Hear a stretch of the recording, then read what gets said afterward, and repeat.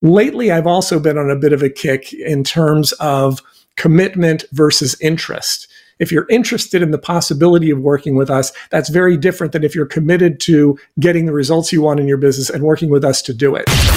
Increase sales, improve margins, and grow your business. Guaranteed. Top secrets of marketing and sales. Now, David Blaze. Hi, and welcome to the podcast. In today's episode, co-host Jay McFarland and I will be discussing the pursuit of unqualified prospects. Welcome, Jay. Hey, it's so great to be here again, David. And I always love the topics that we get into. I think usually or mostly, especially in my case, I'm in pursuit of just any prospect. And I don't give a lot of thought to, are they qualified? Are they not? It's like, just send me all the leads and I'll sort through it. And I'm sure that I'm wasting a lot of time doing that. It's funny, isn't it? It's like just looking for warm bodies, anybody who can fog a mirror, right? And to some extent, that's part of every process because we really don't know who's qualified and who's not until and unless we have a qualification procedure in place to figure that out, or if we just sort of get good at it from having conversations and hearing what people say. So I think you're right. I think no one really sets out to pursue unqualified prospects, and yet, to some extent, we all do it every day. Yeah, exactly. I will tell you that as a company, we've done some things. When we first started using Google Ads, it was crazy. I mean, we were getting so many responses. And then after taking all of these leads and calls, we realized that 90% of them were not good because our keywords that we were using for Google were bringing us the wrong type of client that we couldn't help and that we couldn't close. So once we just did something as simple as figure out our keywords, wow, that saved us a lot of time and money.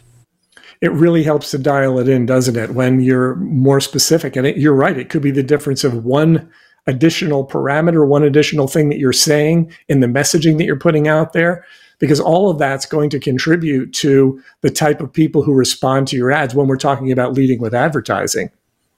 Yeah, exactly. The other thing we found is a seasonality to it. And you and I have talked about seasonality a lot when it comes to sales, but we've found that the same keywords don't work the same all year long, that there's different motivations, that things change. And so we're kind of starting to keep track of that now for the first time. And I'm excited, we probably won't reap the benefits of that until next year, but that's how far ahead we have to be to know when and how to start pivoting and adjusting. Yeah, I can see exactly how that could be the case. And it's something that you discover through doing it, right? Through iterations. You try different things and you say, hey, this isn't working. This used to work. What's the reason for that? So a lot of it too is sometimes talking to people. One of the things that we've done for a long time is when people make a decision not to work with us, or sometimes if someone expresses interest in working with us, but then doesn't follow through, we'll reach out to those people and find out, hey, it looks like you were thinking about contacting us. Looks like you were maybe thinking about scheduling a strategy session with us. You didn't do it. What was it that held you back? And the answers you get from that can be extremely helpful in terms of finding out what might also be holding other people back. Yeah, that is so powerful. And I think sometimes people are afraid because they've turned you down and they're afraid that if you make another phone call, you're going to be bothersome to them. But if you do it in the right approach, or it can even be done in a form, a survey after the fact, some way to kind of gather and harness that information, something really obvious might rise to the top. And you're like going, oh my goodness, why didn't we think about that? It should have been so easy for us to see, but we get that tunnel vision so often. Yeah, and everything's obvious in hindsight, right? Once we figured it out, it's like, oh, of course. How did I not know that? One of the things, too, that I think about unqualified prospects is that they're everywhere, right? They are everywhere. And I know one of the early mistakes that I made in my business was assuming that everybody was going to be qualified until they proved otherwise. And that's a tough mistake to make, too. Yeah, Totally. I mean, you have to be proactive about this process. If you're letting them decide if they're qualified, well, then again, you're going through a pile of paper, a pile of leads, whatever it is, and you're honestly just wasting time, and time is money.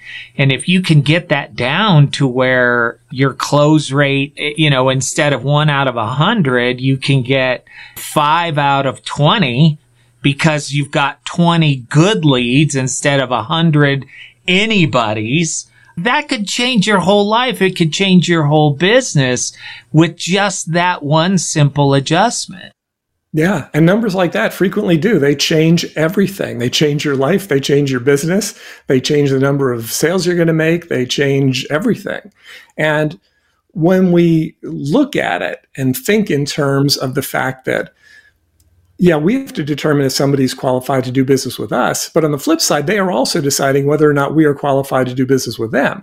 So as you pointed out, sometimes people think they're qualified.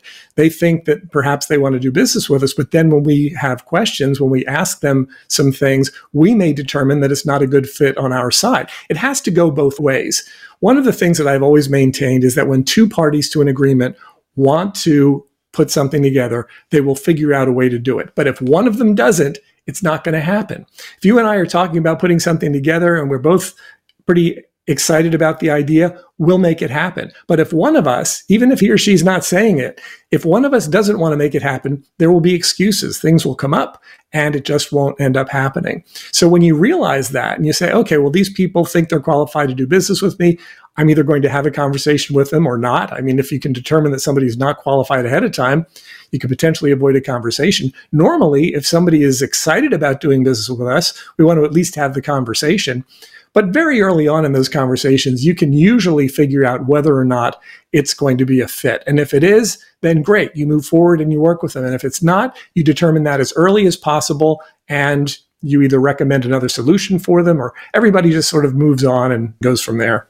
Yeah, this is such a unique and powerful perspective, David. I was talking to a financial planner the other day and I was asking him, so what is your criteria for a new client? And he said, well, we sit them down and we interview them to see if they meet our standards for a new client. I was sitting there going, wait a minute, you interview them? Isn't it supposed to be the other way around, that they're assessing you to see if you're good for their business? And he's like, no, we've decided years ago exactly what our potential client looks like because we know who we can help and who we can't.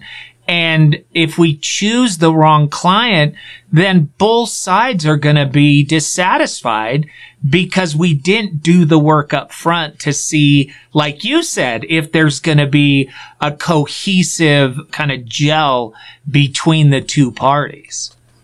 Right. And the other reason that I think he's right is that we can only ever decide if we feel that someone is qualified to do business with us. We can't decide it the other way. So if you think about it from the standpoint of a financial planner, yeah, they need to decide, is this person going to be a good fit for us? Do they have enough money to invest? Do they have a similar philosophy to the way that we operate? And if those answers are yes, then it makes sense to work together. On the other side, the client is thinking, okay, is this person on the same wavelength as me? Am I going to trust this person with my money? But those are the decisions that that person gets to make, right? The client makes the decision and the organization, the salesperson, makes a decision. They both have to come to positive decisions if they're ever going to move forward. And the thing is, we can't decide for the person. We can try to convince or persuade them to do business with us. But generally, it's far easier to find people who you resonate with and who resonate with you so that you can just put it together. Everything becomes a whole lot easier when you're on the same page. Like I said, when two people want to do business together, they'll figure out a way to do it. Yeah. And it's because, and we've talked about this so much, it's about relationships. No matter how you slice it, if there's going to be a long-term relationship between the two of you, it is going to be about more than just picking up the phone and calling you. It's going to be, hey, how's it going? There's going to be understanding of each other's lives and each other's needs. I will tell you another point is I'm getting really good, because I spent so much time on the phone, at figuring out which clients are going to be so demanding that they will be problematic well through the process. And so I'm getting good at assessing whether or not I want to just say, you know what? We probably can't suit your situation, but there are some other options out there. Have a nice day.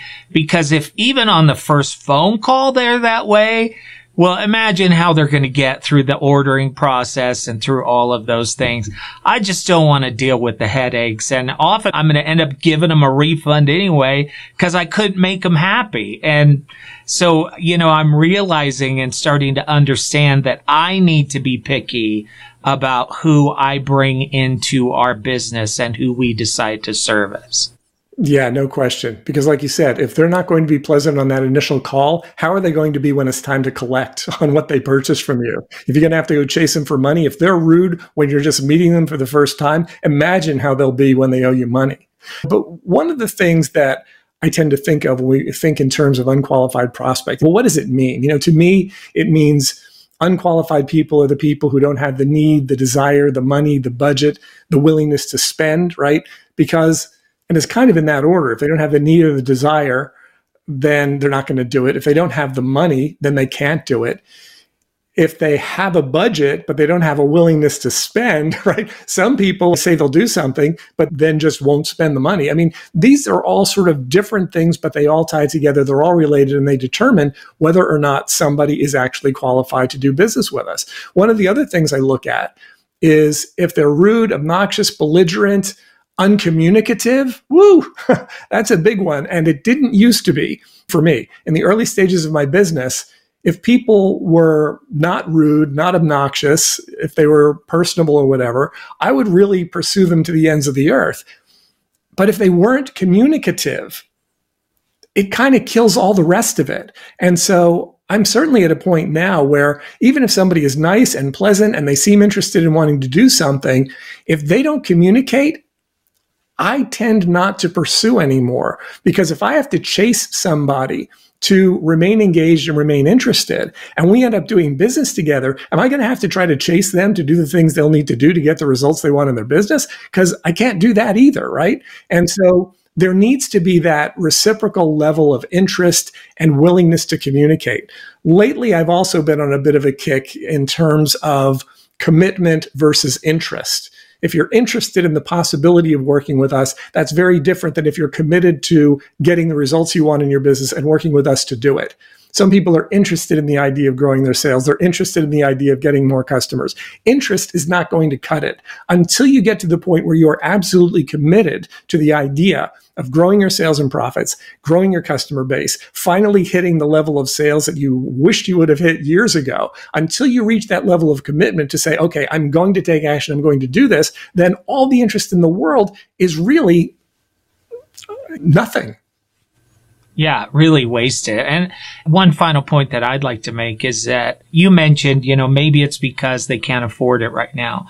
Maybe it doesn't fit into their plan. Maybe they don't necessarily fit the perfect model. These are not lost people. These are people that you can put in your drip program from your customer management system. And I've had this happen. I had it happen to me 2 days ago. I get an order out of nowhere and I'm like, I don't even remember talking to this guy.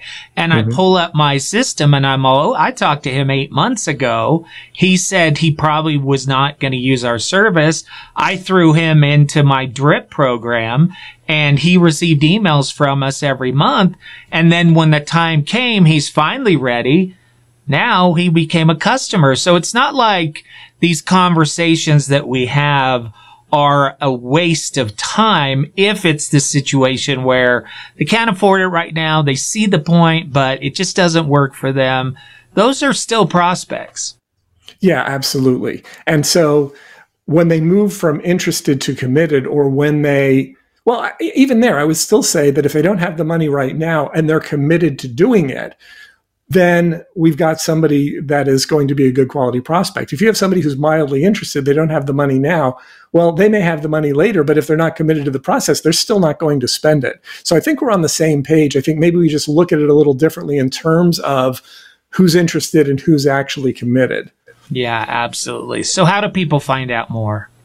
You can go to topsecrets.com/call to schedule a call with myself or my team. if you're looking to get to the kind of prospects that you need, if you're looking to be able to qualify those prospects as quickly as possible and jettison the ones who are not good quality prospects for you. A lot of times the reason that people don't make the sales that they want to make is that they spend too much time pursuing unqualified prospects. So one of the things that we do in our Total Market Domination course is we give you a process for being able to do that as quickly as possible. Speed of implementation is key. If I can get somebody qualified in or out within the first conversation, that's a whole lot better than if I have multiple meetings, multiple phone calls, and then 4 months later I determine this person isn't a good fit. So if any of this resonates with you, and if you'd like to have a conversation, topsecrets.com/call. Love to have the conversation. Yeah, absolutely. David, as always, it's a pleasure talking to you. Thanks, you too, Jay. Increase sales, improve margins, and grow your business. Guaranteed. Top Secrets. TopSecrets.com.